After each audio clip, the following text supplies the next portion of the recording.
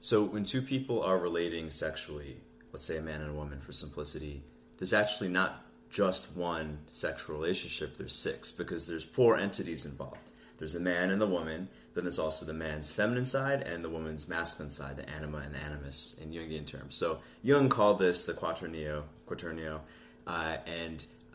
between these four entities, there's six relationships between each other, between themselves, across. You can imagine what the diagram looks like.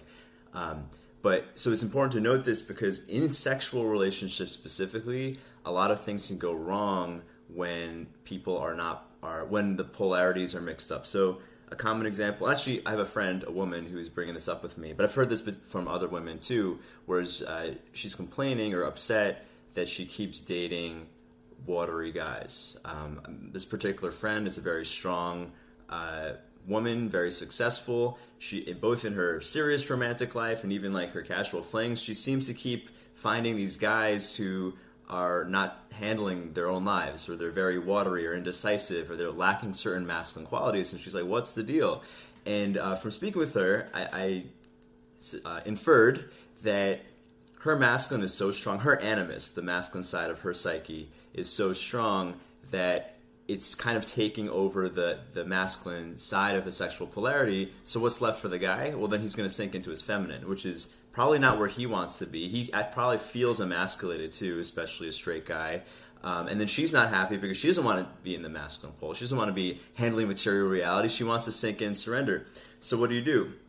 I mean, the other side of things is, as a guy, when I'm dating a woman who's very strong in her masculine, and this is a pretty common thing, I think, especially in modern society or patriarchal society. If you want to go there, I'll make a different video on defining what that actually is.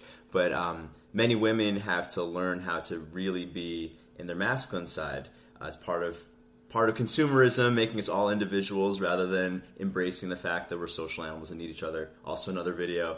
So as a guy, if I'm dating a woman like that, I need to basically dominate her masculine side. And it's not like this aggressive, angry thing. It's domination with love and approval. Why?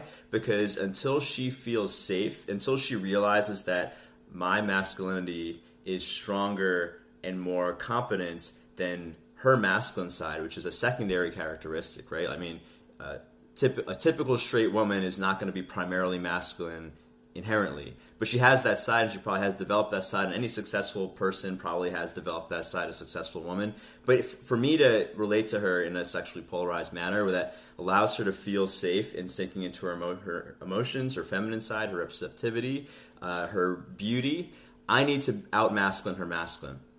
Because on the other side of things, you see this a lot actually in mother complexes in men, where a woman who is afraid of the masculine outside of her, or who, like a single mother, this happens a lot, or a woman who's married to a weak man, her masculine becomes very strong. Her animus becomes actually a dominant aspect of her personality. And when you see this with a mother-son relationship, many guys, many boys, guys who live as boys still as adults, who have mother complexes because their mother's animus dominated their masculinity through puberty. So this boy, this maybe an adult man, grows up never sinking in or embodying his own masculinity because his mother was the man of the house, for instance. This maybe is an oversimplification, but this is according to Marie-Louise von Franz and Jung, this is a primary cause of mother complexes where there's boys who don't grow up.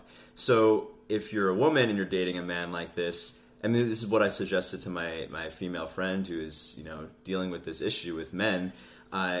Your only shot to make it work with a given guy, and by make it work, I mean a sexually polarized relationship where you get to sink into your natural states. For a woman to be the feminine side, you need to just sink into that. You need to kind of bottom to his masculinity, which means you're assuming that he's going to get his shit together and handle it. This might mean that he fails and that's it. But if you handle the masculine side for him, or you take care of those things because you're afraid he's going to fail, he's never going to find his own masculinity, and you're always going to date a boy, and you'll probably always feel like his mother. On the flip side, if you're a man dating a woman like this, you need to sink into your masculinity or step into your masculinity to allow her to sink into her femininity, because she'll see that the masculine side is handled. So this is Jung's quaternio applied in a maybe simplified manner, but noting when the sexual polarity in a sexual relationship is off, it's probably because people's sexual archetypes in these 6 relationships are a little skewed.